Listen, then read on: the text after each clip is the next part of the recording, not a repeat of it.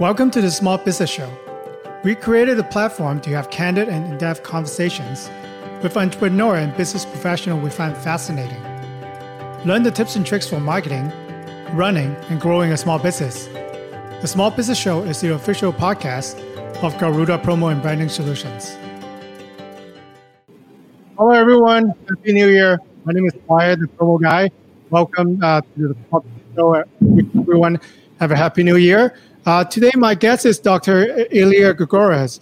He's the founder and president of Happiness Center, an organization of world-leading experts in the field of positive psychology. Dr. Elia is author for the best-selling Amazon book, 7 Paths to Lasting Happiness. He also recently co-authored the highly acclaimed and quite timely book, 7 Keys to Navigate a Crisis. Happy New Year, Dr. Elia. Happy New Year to you, too. So I wanted to ask you a question, and obviously we're still kind of stuck in a crisis. And can you please tell us a little bit about yourself, and then a little bit about your latest book, 7 Keys to Navigate a Crisis?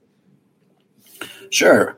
I'm Dr. Elia Gourgouris. I'm a happiness and corporate wellness expert, obviously #1 best-selling author and international keynote speaker. I have an opportunity to travel around the world and to speak on wellness and happiness. And, I start every single talk with the same question to the audience.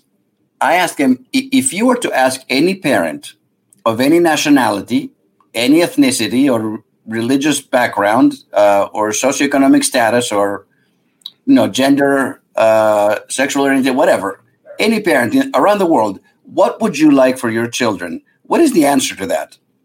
And the answer is, I just want them to be happy, and I kind of take the mic and I point it toward the audience and they go, happy, everybody wants to be happy. But why? The great Greek philosopher Aristotle, 2,500 years ago, said this. He said, happiness is the whole meaning and purpose of life, the whole end and aim of human existence, basically. I mean, what a statement, right? I mean, happiness is what this life is really all about. Now, the world is facing a multitude of crises. Obviously, we have COVID-19 with over 20 million, infected and millions dead.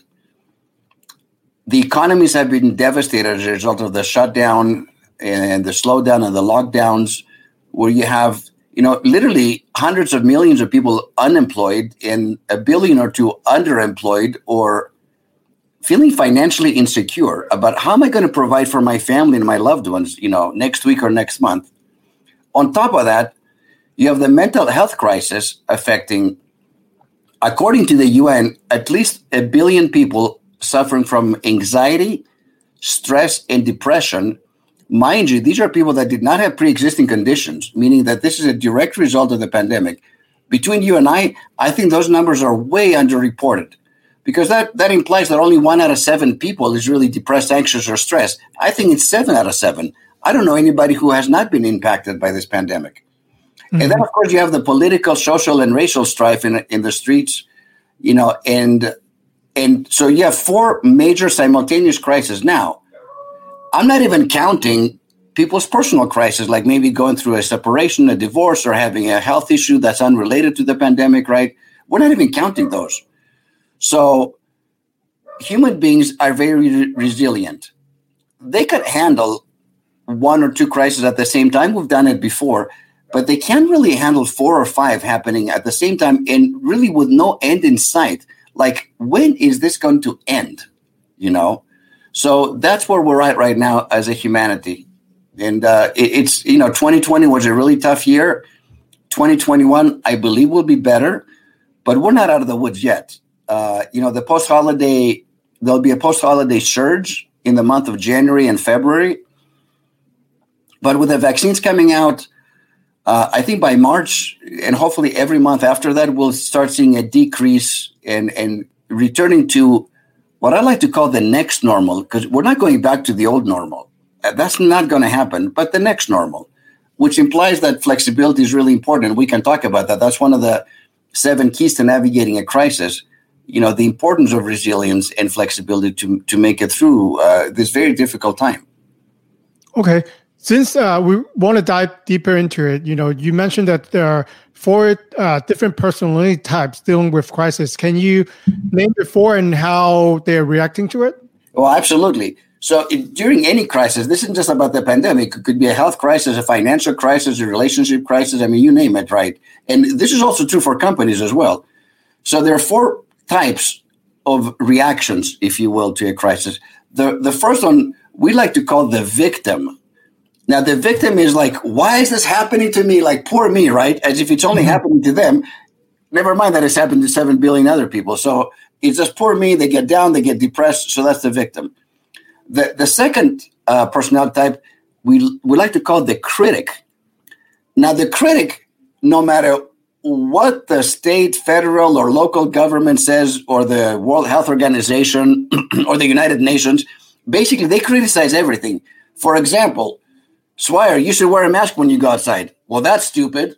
Okay, Swire, never wear a mask when you go outside. What are you trying to do, kill me? No matter what happens, they just criticize everything. Mm-hmm. Then you have the third type, which we call the bystander. Now, the bystander is a good person, mind you, but they are basically the deer with the headlights look. They're frozen in fear. They just don't know what to do. They're overwhelmed by all the different changes that are taking place. And they might look to their neighbors, they might look to the left and to the right, but they don't know what to do. And what all three of these personality types have in common is this: none of them take a positive step towards a solution. They don't move the needle towards, a positive outcome. So basically, they do nothing.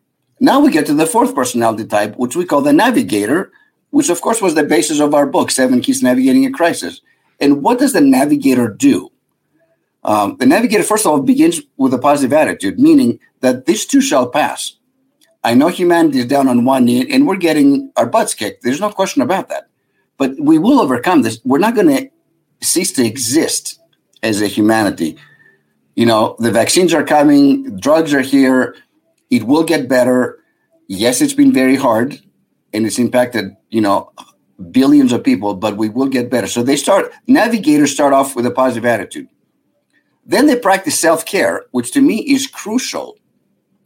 And why is self-care crucial? Because the higher the stress level, the more self-care you need to practice.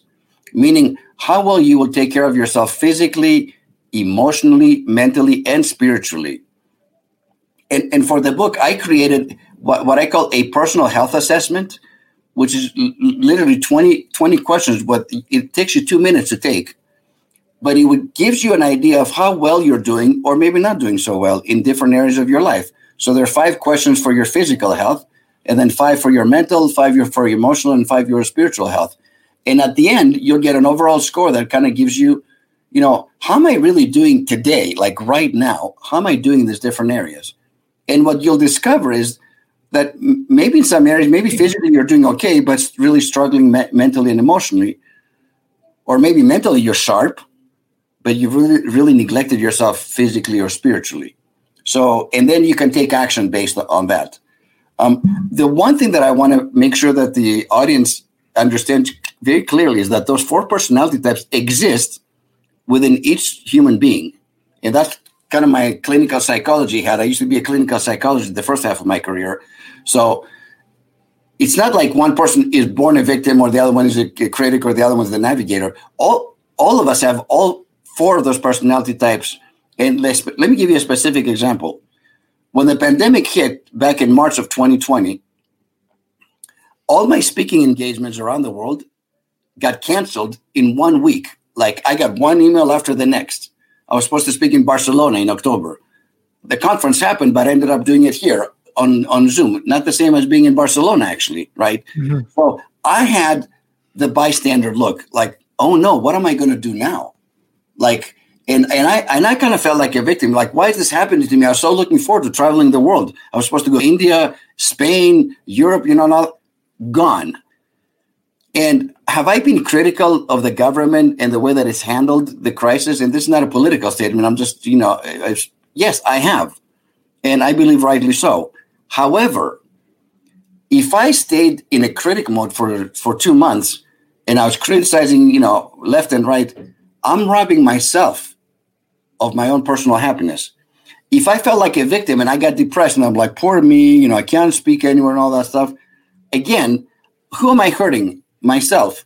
So if you're going to be the victim or the critic or the bystander, do it for like an hour or two.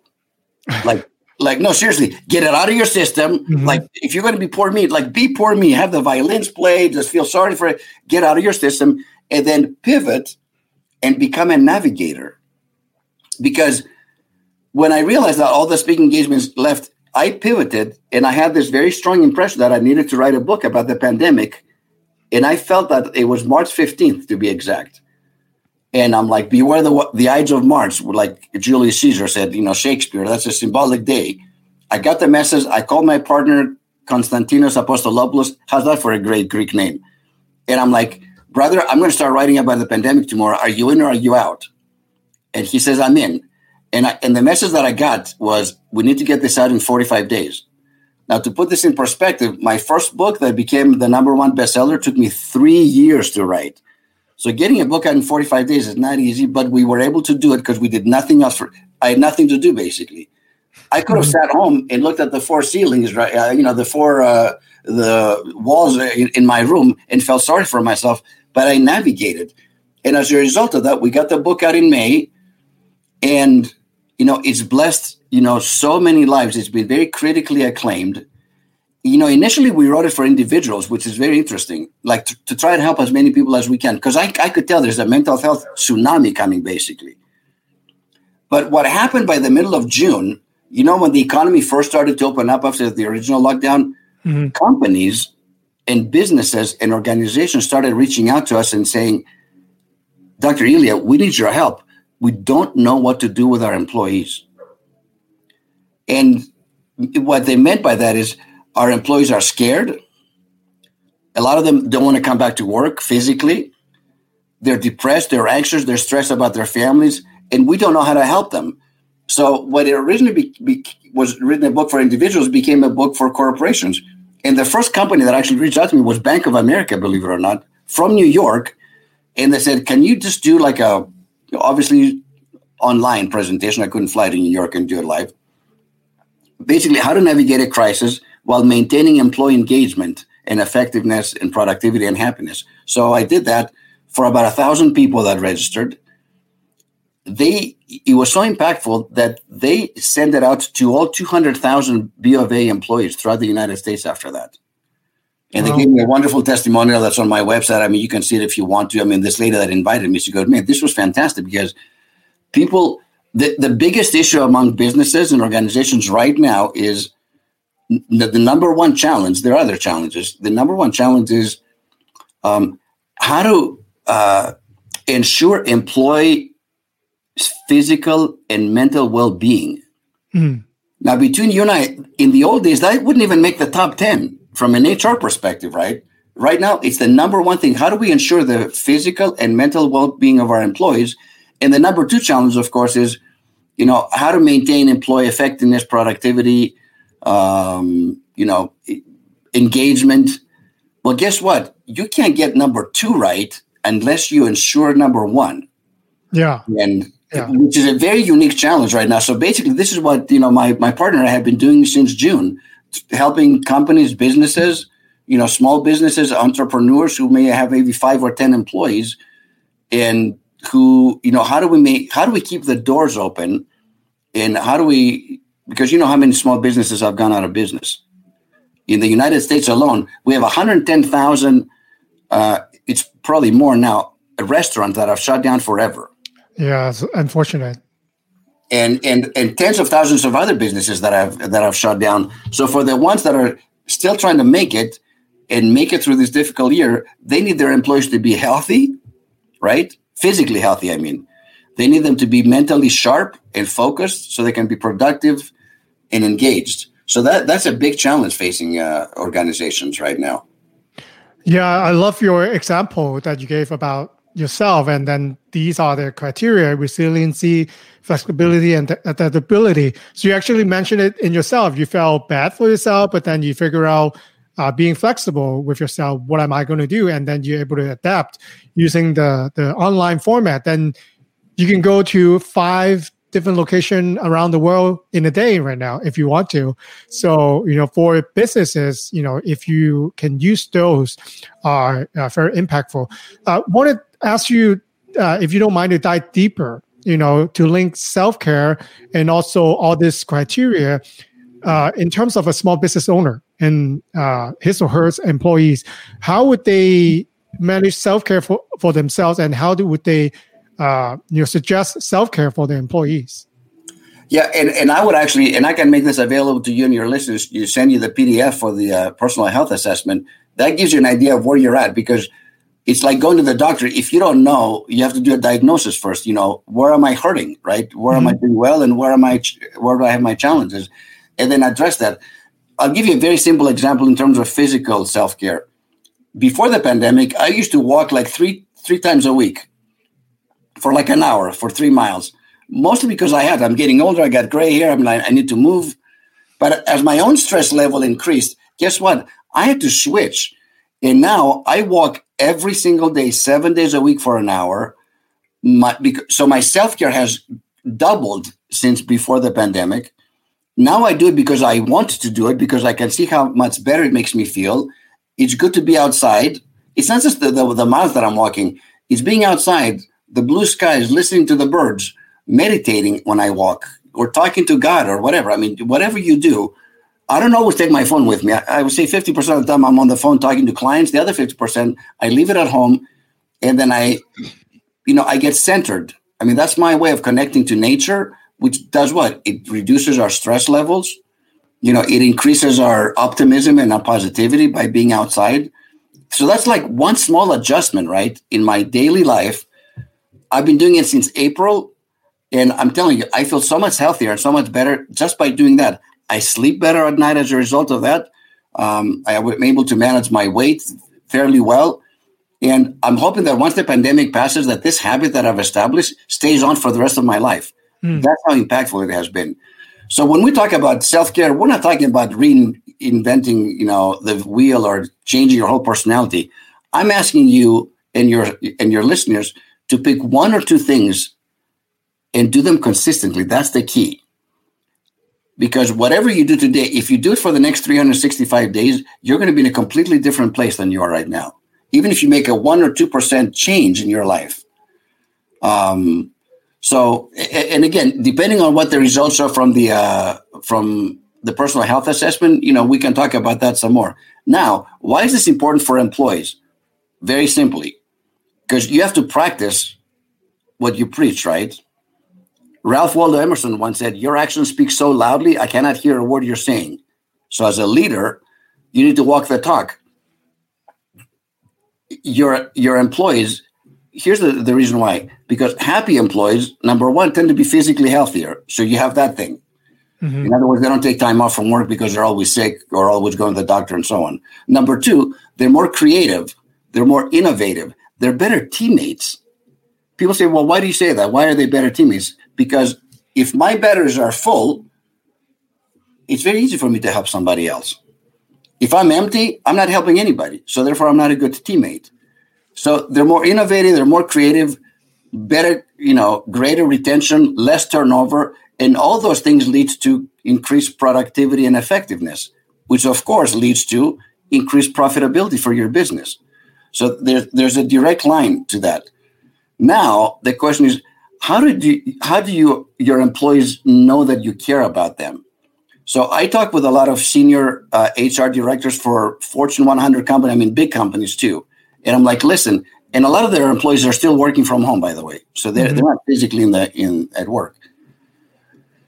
I said, first of all, not only reach out to them on a weekly basis, but when you do, don't ask them how they're doing. If you say, how are you doing? Everybody's going to tell you, I'm doing fine. Right. That's not the truth, however. Mm-hmm. Say, the door is closed. It's just between you and I. Lean into your camera and say, how are you really doing?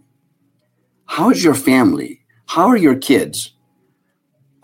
Is there anything that I can do personally or we as a company or guys can do for you? In other words, as a leader, you have to step up more and you have to be genuine and authentic in your care. I'm talking about practicing increased emotional intelligence here. And one more thing, you have to be also real and transparent with your employees. What does that look like? You have to say, you know what, I'm kind of struggling too. This has been really hard on my family as well. We have kids. They haven't been to school for 9 months. It's stressful on my wife. It's stressful to me. I've been kind of depressed too at times. Like, you have to be real and transparent, basically, to say, we're all in this together. This isn't just affecting you, and everything is fine with me, but not you. Leaders have to be that way consistently with their employees. And if they do, then you have this bond and you feel like, we're all connected. We're all united in this. And therefore, we will overcome this together. And you'll have a whole different outcome. Remember, all of this leads to increased productivity and profitability for your company. But you're not doing it just for that. You're doing it because you truly care for. I've had leaders that say, I don't want to lay off anybody. Mm-hmm. You guys are all my family. So the reason why I'm asking you to work 12 and 14 hours is not because we just want to make more money. It's because I don't want to lay anybody off. And if we don't hit the number by the end of the month, I may have to lay off 25% of my workforce. I don't want to do that. You have to tie in that, like, humanity has to come first. So put your human face forward first before you ask them anything else. If you do that, you'll have a lot of success in your organization. I promise you that. I guarantee it. Yeah, because I've been reading from the news, there are obviously mega companies that are putting people to work. They work themselves, really badly. And then, negative press happen. But then I also hear a lot of good story for smaller, sometimes big company too. They're able to connect with their employees. They find a solution. They're able to pivot together. Like you said, they understand it's difficult to work from home, with kids running around and then, your spouse screaming and you're really stressed. So I think by practicing what you suggest, the self-care, even, now you don't have to drive to work. There's no traffic. Pretend that you go into work and you walk for an hour, come back and you do work and maybe split up to 30 minutes in the morning, 30 minutes at night with the family. So that would be. I split it 30 minutes sometimes. Maybe an hour, maybe it's not available always, but I can split it 2 30-minute walks during the day between appointments and between meetings, or spending time with the family. Because, what has this? Go with them. Go walk with them. Yeah.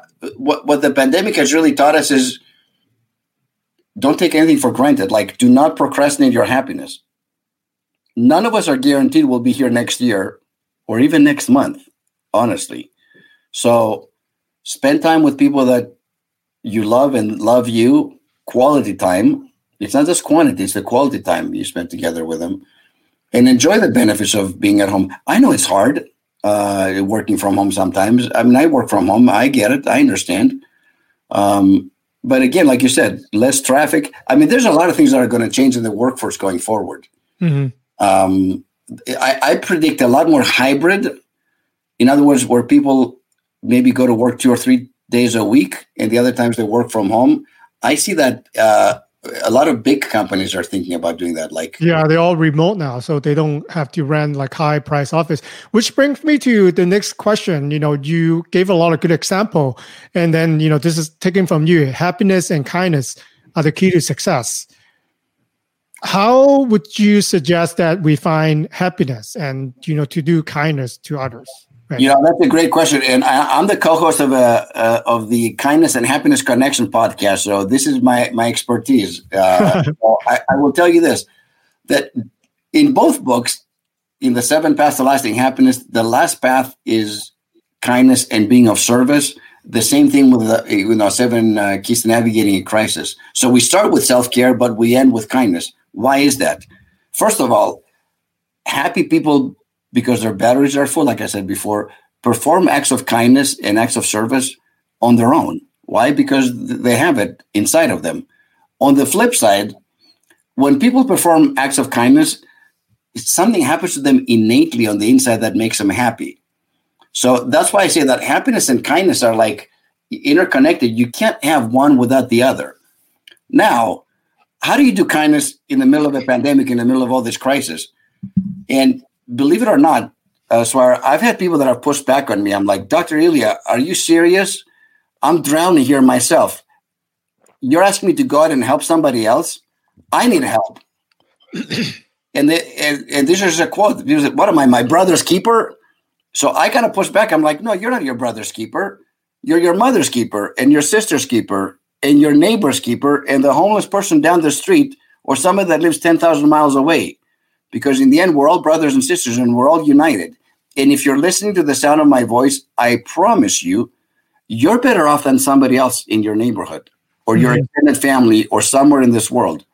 So people say, well, okay, that sounds great, but how can I do that? I can't even visit anybody. So the way that we do that, if you get a prompting, the second key to navigating a crisis is be aware. Be aware of that still small voice inside of us, whether you call it intuition or your inner wisdom, or if you're a spiritual person, you can call it the spirit or the connection to the divine. I don't care what you call it, but that voice is real and is powerful. So if you get a prompting, you know what? I need to reach out to my friend Swire. Don't wait. Don't hesitate. Get on a phone call, text, call, get on a Zoom call and say, hey, man, how you doing today? Like, seriously, what is the worst thing that somebody will tell you back? Actually, I'm doing great. Why the heck are you calling me? Which they're not going to say. More likely than not, if you get that prompting, it's because there's a reason for it.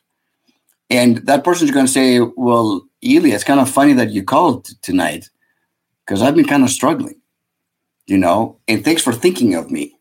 So listen to that voice, trust it, and then act upon it. And to me, that is an act of kindness. If we can't physically visit somebody else, then we can do it. There's so many means to do it. Just like you said, we can reach the 5 continents. I've spoken to more people this year than I ever have in my entire life, and I travel the world because I've done it through here. So we have more access to do more good to more people than we've ever had before. And in some ways, that's kind of one of the blessings in disguise, I think, that have come out of the pandemic. Yeah, Dr. Elia, I'm so glad that, we're able to do this, the first working day of the year. You motivate us to, continue a better path and stay happy and kind in 2021. So if the viewer and listener wanted to get in touch with you, and I'm going to put your questions on the show notes here, what would be the best way to reach out to you? I think on LinkedIn, Elia Gourgouris, PhD, the happiness doctor, that's the best way to reach out to me. Please connect with me. I love connecting with people, and let me know that you saw the small business show with Swire. It's my first podcast of the year, one of many. I usually do like 2 or 3 of these a week, but you're number one, man, for the rest of the year. You're number one. So thanks for having me. It's good to have you. Thank you so much. And, hope we'll check in and at a better, when we get through the crisis. I'd love to have you back on again. Thank you, Dr. Elia. We will get through the crisis. I want people to leave this with the positive message that we will overcome this. And there are lots of good lessons learned. And if we can apply those lessons to the new year, I think 2021 can honestly be one of the best years of our lives. Because 2020 was so rough. So the lower you are, the more gap there is for us to have a fantastic year. So I want to wish everyone a healthy and a happy new year. Thank you so much. And then we'll talk to you again, Dr. Elia. All right. Take care. Thank you. You too. Bye. You bet.